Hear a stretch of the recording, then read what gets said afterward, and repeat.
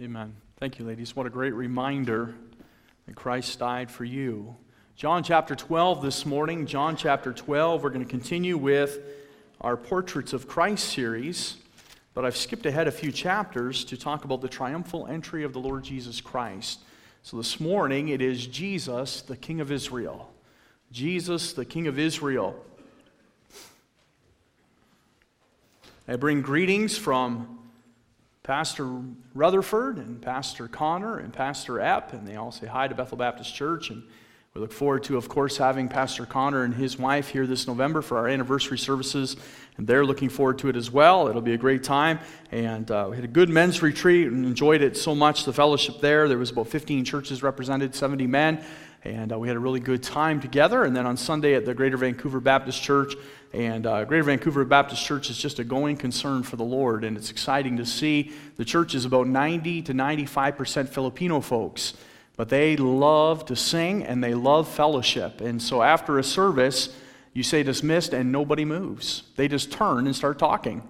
And for the next hour, that's what they'll do. They'll maybe get up and move to another seat and talk to other people, but for an hour, you just can't close the church down. Praise the Lord. And it's a lot of fun. And so we had a good time there, and they send all their greetings, and we look forward to seeing the Connors. And I've been talking to Pastor Rutherford about coming home next year and doing one of our, I'm praying about the anniversary services that he and his wife would come. It's been a long time since they've been home, and we want to be a blessing to them and bring them home and give them a little break from the ministry there, but also to hear what God is doing in their church. And so we're excited about that as well. John chapter 12. John chapter 12. You know, this is the most important week in the history of the world. It really is. Historically speaking, 2,000 years ago, the Lord Jesus Christ would ride triumphantly into Jerusalem. He would present himself as the King of Israel. Later that week, of course, he would be crucified on the cross of Calvary and be buried and rise again triumphant over death and hell. And so we give thanks and praise to the Lord for this week and what it means to us. You understand, without this week, there would be no Christianity. There would be no salvation. If Christ were dead, our preaching of the resurrection would be in vain. And so we thank the Lord and praise Him today for what He has done. Upon His entry into Jerusalem, the people would take branches of palms and lay them before His path and cry out, "Hosanna! Blessed is the King of Israel that cometh in the name of the Lord." And so we'll look at that this morning in John chapter 12 and verse 12. On the next day, much people that were come to the feast, when they heard that Jesus was coming to Jerusalem, took branches of palm trees and went forth to meet him and cried, "Hosanna! Blessed is the King of Israel that cometh in the name of the Lord." And Jesus, when he had found a young ass, sat thereon, as it is written, "Fear not, daughter of Zion, behold, the King cometh, sitting on an ass's colt." These things understood not his disciples at the first, but when Jesus was glorified, then remembered they that these things were written of him, and that they had done these things unto him. The people, therefore, that was with him when he called Lazarus out of his grave and raised him from the dead, bear record. The people, therefore, verse 18, "For this cause the people also met him, for that they heard that he had done this miracle. The Pharisees therefore said among themselves, Perceive ye how ye prevail nothing? Behold, the world is gone after him." Let's pray this morning. Father, we thank you for your wonderful love, mercy, and grace that was never so clearly shown except for that week 2,000 years ago when you died for our sins and paid the price for every man, woman, and child who would come to you with the invitation of whosoever will. Father, I pray, Lord, that you'd help us, Lord, this morning as we consider the King of Israel. We consider this one that gave his life for his people, that laid down his life for our sins, that took upon him the stain and the sin and the stigma of mankind. Father, we pray that you would help us, Lord, to be thankful and ever praising you for your mighty works. Father, I pray that you'd help me. I need your help, and I pray that you'd fill me with thy Holy Spirit, and may the Spirit of God help each one of us today. There's some here today that are grieving.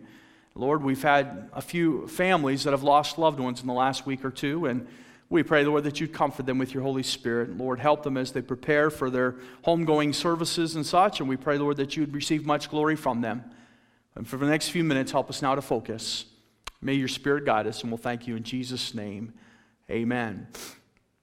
There was a multitude of people, the Bible says, that had gathered to welcome the Lord Jesus Christ into Jerusalem. Their cries revealed what they thought he was. They said, "Blessed is the King of Israel."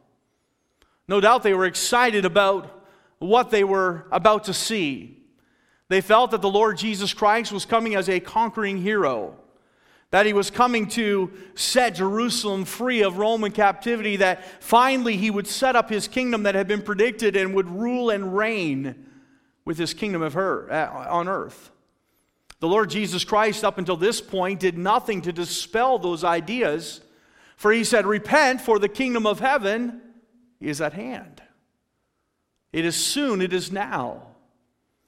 And I believe that if we understand Scripture correctly, we understand that the Lord Jesus Christ was presenting himself as king. He was establishing his kingdom. And yet he knew all along that he'd be rejected, that he'd be betrayed into the hands of sinners, that he'd be crucified on a cross. And though he could see what was going on, he knew the end from the beginning. The people of Israel did not. They only saw a conquering king. There is some hint in the Scriptures that had the Jewish people just understood what was going on in the very day that they lived, that perhaps they would have known he was the Lamb of God. The Bible says in verse 12, on the next day, much people that were come to what? The feast. There was a purpose that all these people were there in Jerusalem. They were there to celebrate the feast of the Passover. The Passover was a commemorative time that remembered the Israelis' flight out of Egypt. It was on that fateful night when the 10th plague of God was unleashed upon Egypt that the people were to take a lamb, a spotless lamb without blemish, and they were to sacrifice that lamb and then take that blood and put it upon the doorposts and the lintels of their home. And God said, "When I see the blood, I will pass over you." But more than that, the blood was instructive. It showed us that we were sinners and we needed the covering of blood if we were going to survive the very judgment of God. And as God passed over that night, he looked down upon all those homes in Goshen, but he saw the blood, a token of a sacrifice that was shed to be the covering for their sins. You'll notice I didn't say the cleansing of their sins, but in those days it was just the covering of their sins. It was John the Baptist that revealed to us, "Behold the Lamb of God that taketh away the sins of the world." No longer would sins just be simply covered by a token sacrifice. No longer would the blood of bulls and goats have to be sacrificed by the thousand each and every year. But now the spotless Lamb of glory, Jesus Christ, would shed his blood once and for all, not just for the covering of sin, although that is important. The Bible says, "Blessed is the man whose sins are covered," but also to cleanse us from our sins. If we will confess our sins, he is faithful and just to forgive us of our sins and to cleanse us from all unrighteousness. And we have the promise of God today that in Christ Jesus, not only are we covered, but we are also cleansed and washed white as snow. These people had come to the feast of the Passover, but for some reason they acted like they were at the Feast of the Tabernacles. There are 7 feasts in the Bible.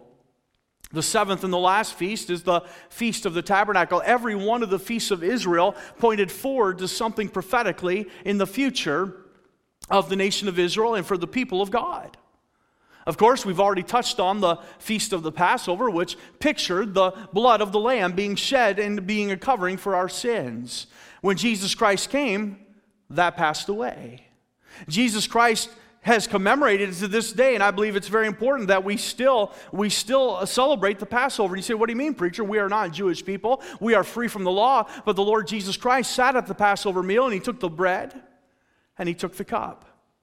And he said, "This is my body, which is broken for you. This do in remembrance of me." He took of the cup, and he says, "This is the New Testament, my blood, which is being shed." He says, "This do in remembrance of me." And we are to do it in remembrance until he comes again. And so today, though we do not have the full Passover, though we do not sacrifice a lamb, for Christ has been shed once and for all, we are still to remember, as oft as we do it until the return of Christ, what has already happened It is no longer prophetic looking towards the cross of Calvary, but now it is a memorial or remembrance service of what Christ has already accomplished. Each of those Old Testament feasts pointed forward to something. But the very last one pointed forward to the millennial reign of Jesus Christ. The time when Christ would set up his kingdom on earth. The time when Christ would have that final battle with Satan and overthrow him and usher in the new Jerusalem coming down that we read about in Revelation 21 and 22. But these people were mixed up. They thought we were at the Feast of Tabernacles, but they were still at the Feast of the Passover. Had they just stopped and thought for a moment, why would the Messiah be riding into town during the Passover? Had they just considered what the significance of that was, but instead they thought, no, he is coming as the King of Israel. In Psalm chapter 118, just turn there with me if you will, Psalm chapter 118, they would sing this song as they gathered and celebrated the Feast of the Tabernacles or the Feast of the Booths. Psalm chapter 118.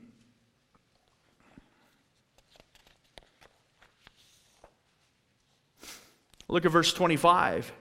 Save now, I beseech thee, O Lord. O Lord, I beseech thee, send now prosperity. Blessed is he that cometh in the name of the Lord. We have blessed you out of the house of the Lord. Does that sound familiar? Do you know what the word Hosanna means? It means save us now. The Jewish people would sing this at the Feast of Tabernacles. They would sing over and over, save now, I beseech thee, O Lord, I beseech thee, send now prosperity. Blessed be he that cometh in the name of the Lord. And as the Lord Jesus Christ rode into Jerusalem, they broke off palms that we read about in Leviticus chapter 23 for the Feast of the Tabernacles. And they laid them at the feet of the Lord Jesus Christ, and they sang, Hosanna, save us now. Blessed is he who cometh in the name of the Lord. You see, though it was the Passover, they tried to push God's agenda forward. They tried to do away with the cross. They tried to skip ahead in history a little bit. And can I be honest with you, who can blame them? We have found our Messiah. We have found our Christ. I'd be excited too. They were under Roman persecution, and they were ruled by another king, a foreign king, and finally their king had come, the King of Israel. But it was not to be. It was not yet the time. And the Lord Jesus Christ would give his life. Had the people just simply considered for a moment, maybe there would have been just one person in the crowd that would elbow another and say, well, wait a minute. We are reading the scripture and we are singing the songs and we are laying the palms. But that's not for this feast. This is Passover. This is when a lamb is to be sacrificed. This is when blood is to be shed. This is to commemorate God covering our sins and seeing the blood and passing over us and allowing us freedom from oppression and freedom from slavery. This is not about a kingdom. That feast is in the fall. This is but the spring. This is not about Jesus setting up his kingdom or the Messiah coming and becoming the king. Do you remember what John said? He tried to tell us this is the Lamb of God that taketh away the sins of the world. I can't blame the people for a moment. I think I'd be just as excited as they. I might even be prone to shove somebody away and say, don't talk like that. This is the Messiah. We've seen him walk on water. We've seen him heal the sick and raise the dead. We've seen blind eyes see. We've seen leprosy disappear. This is the Messiah. He has given liberty to people. He loves people that nobody else cares about. This is him. Remember that woman in Samaria? Is this not he who they have promised? He's told me everything I've ever done. It's the Messiah. I can't blame them for being excited. But here's something we need to understand. As excited as we get, and as we examine the Scriptures, I know I'm like you too. I turn on the news and I read my Bible and I start jumping up and down thinking, man, we're going to just go up. It's time. I look at what's going on in Israel today and I think, boy, Israel is the focal point of everything right now. Surely God must come soon. But God's timetable is not affected by our agendas. He's not affected by our desires, or He just simply says, I have a plan, and we must wait on Him. But in all of this, we can see something very important today. Even though they were celebrating the wrong feast, they still rightfully proclaimed that He was the King of Israel. He was the King of Israel. You know, the King of Israel was a unique position in the world. It was anointed by prophet and prayer. The fact that Christ was proclaimed the King of Israel was a recognition that He came in the name of the Lord, that He was the promised Messiah. You understand that there had been no king in Israel for quite some time. Caesar was the king, Herod was the tetrarch of that region, and Pilate was the ruler of Jerusalem, and they had their own political system, a Roman political system that had been put in place. The kings of Israel had been deposed through various captivities and times that they were forced out of their land in exile. They had no king but Caesar. The fact that the people would have the courage to lay palm boughs at the feet of the Lord and to cry out that He is the King of Israel was an act of treason against the king called Caesar. But it said in their hearts, we know He is the Messiah.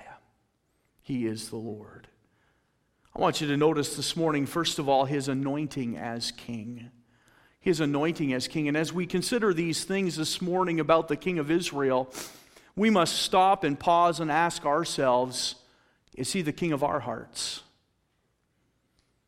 Is He the King of our hearts? There's a doctrine that is going around out there called Lordship Salvation. It says that you are not saved unless you have made Him Lord. Let me say this, you cannot make Him Lord. He is Lord. Whether you choose to recognize that or not, He is Lord. There's nothing we can do to change that. There's nothing I can do in my heart that can exalt Him any higher than He's already been exalted by God the Father. He is King of kings. He is Lord of lords. And at the name of Jesus, every knee shall bow and every tongue shall confess that Jesus Christ is Lord. There's nothing I can do to make Him anything. I just must recognize that He is the King of my life. And I must humble and surrender myself to Him. I want you to notice first His anointing as king. Turn, if you will, to 1 Samuel chapter 10. Keep your finger in John chapter 12 and look at 1 Samuel chapter 10. 1 Samuel chapter 10.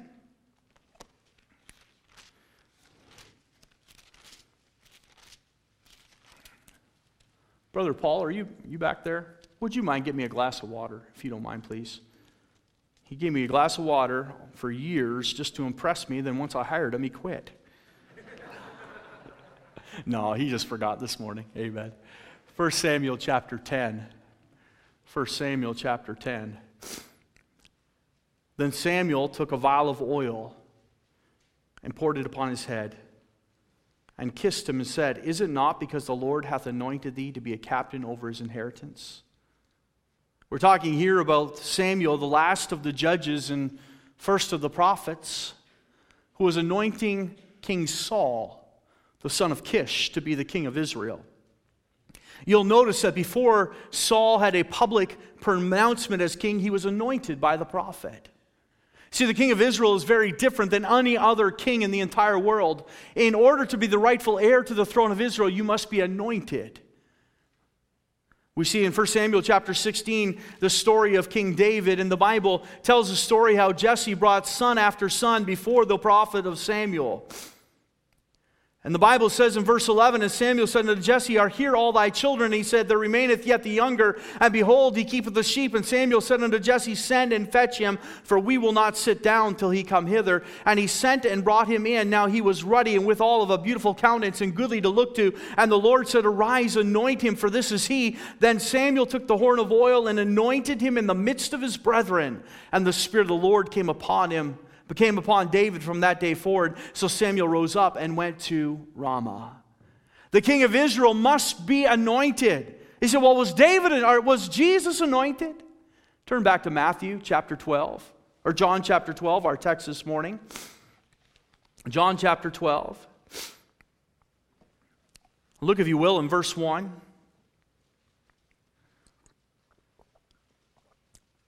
Then Jesus, 6 days before the Passover, came to Bethany, where Lazarus was, which had been dead, whom he raised from the dead. There they made him a supper, and Martha served, but Lazarus was one of them that sat at the table with him. Then took Mary a pound of ointment of spikenard, very costly, and anointed the feet of Jesus, and wiped his feet with her hair, and the house was filled with the odor of the anointment. Typical of Jesus, he was not anointed by the prophet of God. He was not ordained by the king that preceded him, but Jesus was humble and lowly. And Mary came and anointed his feet and washed his feet with her tears and wiped them dry with her hair. The Lord Jesus Christ was anointed on the feet by a humble woman who desired to present him as king. We see not only his anointing as the king, but we see in the scriptures his presentation as king. Now, let me say this. I believe this is why Jesus rode into Jerusalem the way he did. He fulfilled the scriptures that Brother McDonald read this morning from Zechariah of how he was meek and lowly and riding on the foal of an ass, and he rode into Jerusalem. Jesus had often preached the kingdom of God is at hand, and all the people had to do was accept him as king, but he knew from the time he was in his public ministry that he would die for the sins of the people. But that did not change the fact that he gave them every opportunity to receive him as their king.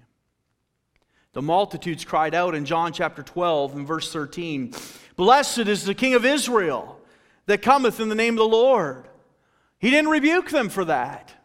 If he was not the king, he would have said something. As a matter of fact, look, if you will, in Luke chapter 19. Back just a few pages, Luke chapter 19.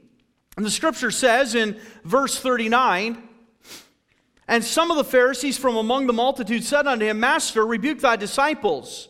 And he answered and said unto them, I tell you that if these stones should hold their peace, the stones would immediately cry out."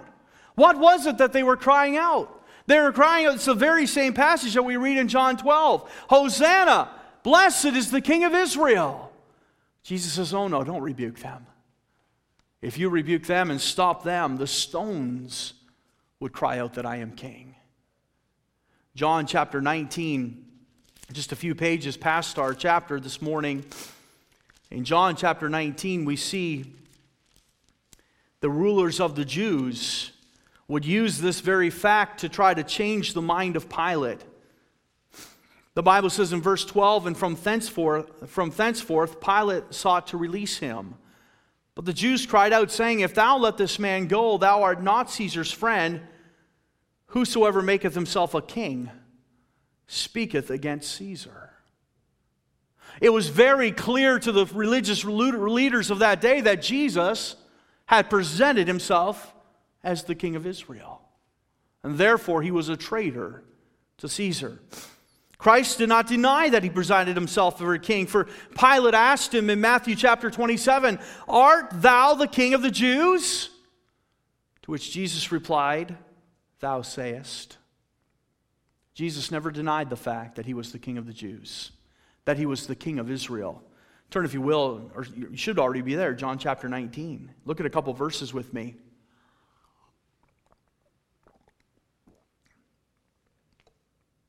You'll remember in verse 12 that Pilate sought to release him. I think somewhere in Pilate's heart he began to believe that this was the King of the Jews. That perhaps through the counsel of his wife, who had many dreams that day, and she had heard about what Christ had accomplished, maybe he thought there was something to him being the Messiah and him to be the next King of Israel. And he says in verse 14, "And it was the preparation of the Passover in about the 6th hour. And he saith unto the Jews, Behold your king." Why would he present him as king if that was a treasonous act before Caesar? This was not a man that was trying to crucify Jesus at this point. This was a man that was seeking to release him, for he has found no fault in him. And he stands him up before the people and he says, Behold your king. What if Caesar had heard about that? Pilate would have been finished. But he bravely puts him before the people, trying to save Christ's life, I believe. And he says, behold your king. But they cried out, away with him! Away with him! Crucify him! Pilate saith unto them, shall I crucify your king? The chief priests answered, we have no king but Caesar. Jesus Christ was presented as the king by the people, by Pilate, by the praise of men. And if they wouldn't do it, the rocks would cry out. He was the king of Israel. I don't know what other proof you need this morning, friends, but is he the king of your heart? Have you surrendered to his leadership? Are you trusting him in all that we do? Are you letting him lead your life and guide you in the path that he would have for your life? Now look at verse 19. And Pilate wrote a title and put it on the cross, and the writing was, Jesus of Nazareth, the King of the Jews. This title then read many of the Jews, for the place where Jesus was crucified was nigh to the city, and it was written in Hebrew and Greek and Latin. Then said the chief priests of the Jews to Pilate, write not the King of the Jews, but that he said, I am the King of the Jews. Pilate answered, what I have written, I have written. I wonder someday, will we see Pilate in heaven? You say, well, this wicked man could have stopped this. He could have said no. But I wonder, did he go home that night and weep and say, this really was the King of the Jews? This was the King of Israel. This was the Messiah. For it seems to me that he tried over and over to have him released. I want you to notice thirdly this morning his rejection as king. Jesus knew full well that he would be rejected. So you may ask, well, why did he even bother them? Why would he present himself as the king if he knew that they would reject him and crucify him? And here's the answer, because the people must know who they were rejecting. They crucified the King of glory. The Messiah was not just a miracle worker, he was also the king.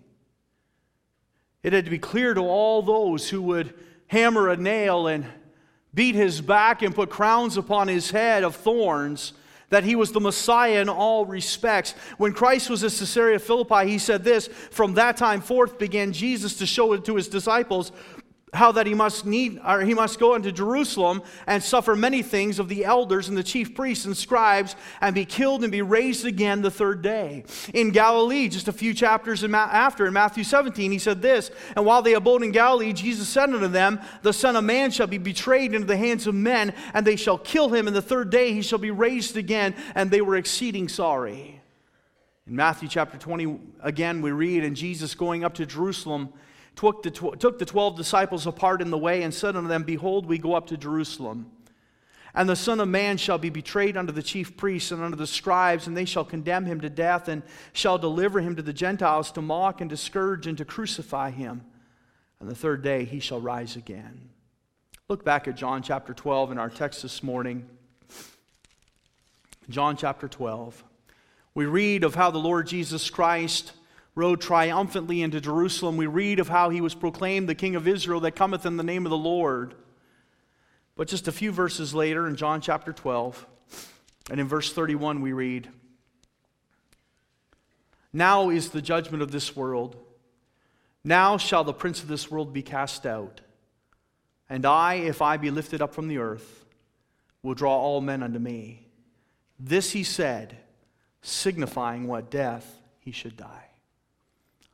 You see, as Lord Jesus Christ was riding into Jerusalem, it didn't change his plan for one moment. There was a few, multitudes actually, that would cry out, this is the King of Israel. This is our King. And yet, just a few verses later, he would still say, I'm going to die. And he would pay the price for our sins. Friend, that's our King. That's our King. That's our King, who would lay down his life for his people. That's the Anointed One. That's the King of Israel. Well, can I give you just another snapshot this morning very quickly?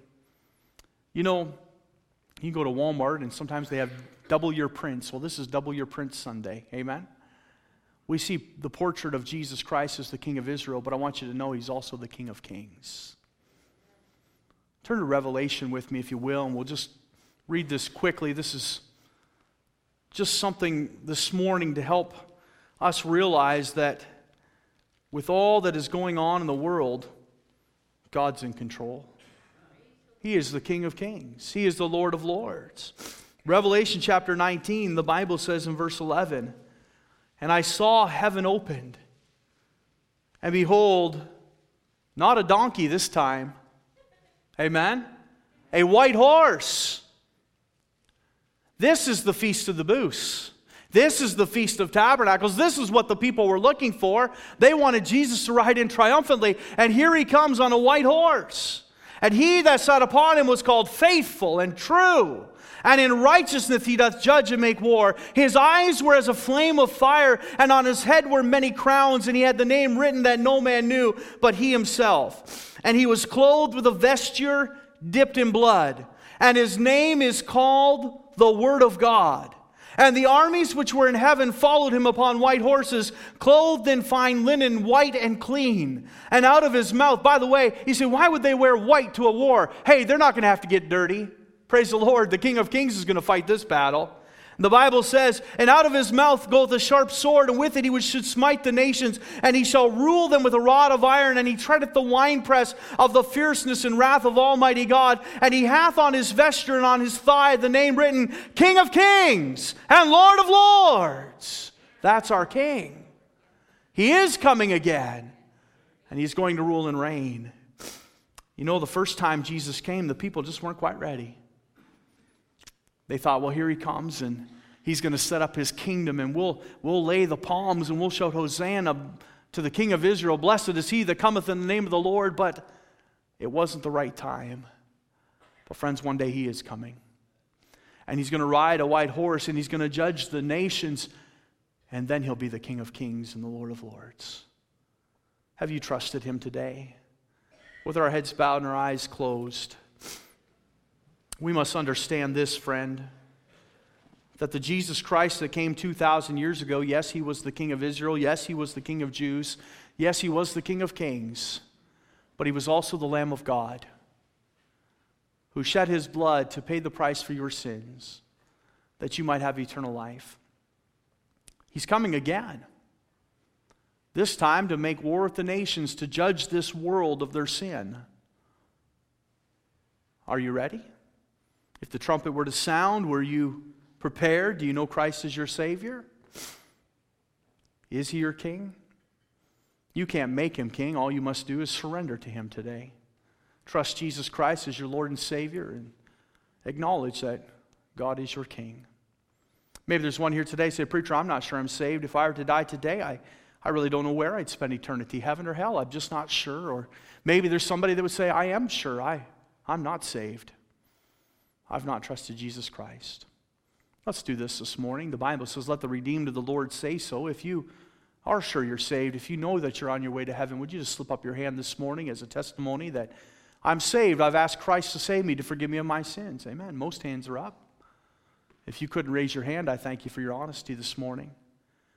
Maybe you want to get that settled and get that right with the Lord today. I hope you didn't come to church just to hear the music and to listen to some story that was told from the Word of God, but instead you came to let it affect your heart. Jesus is the Messiah. He is the Christ. He is the Lamb of God that taketh away the sins of the world. He is the King. And if we're going to get right with the Father, we must come through Jesus. He said, "I am the way, the truth, the life, and no man cometh to the Father but by me." Would you come to Jesus today? We'll have somebody take a Bible and show you what it means to trust in Jesus Christ and have eternal life and fulfill the requirements of Scripture. For that's all that matters, is what the Bible says. So let's stand to our feet this morning as we play a hymn of invitation. If God spoke to your heart and you'd like to use this altar, would you thank and praise the Lord this morning for what He has done in your life? But also today, would you examine your heart and make sure that I'm on my way to heaven? The Bible says to work out your salvation with fear and trembling. That means it's a very serious issue that we must take care of. Do you know Jesus today? Are you saved?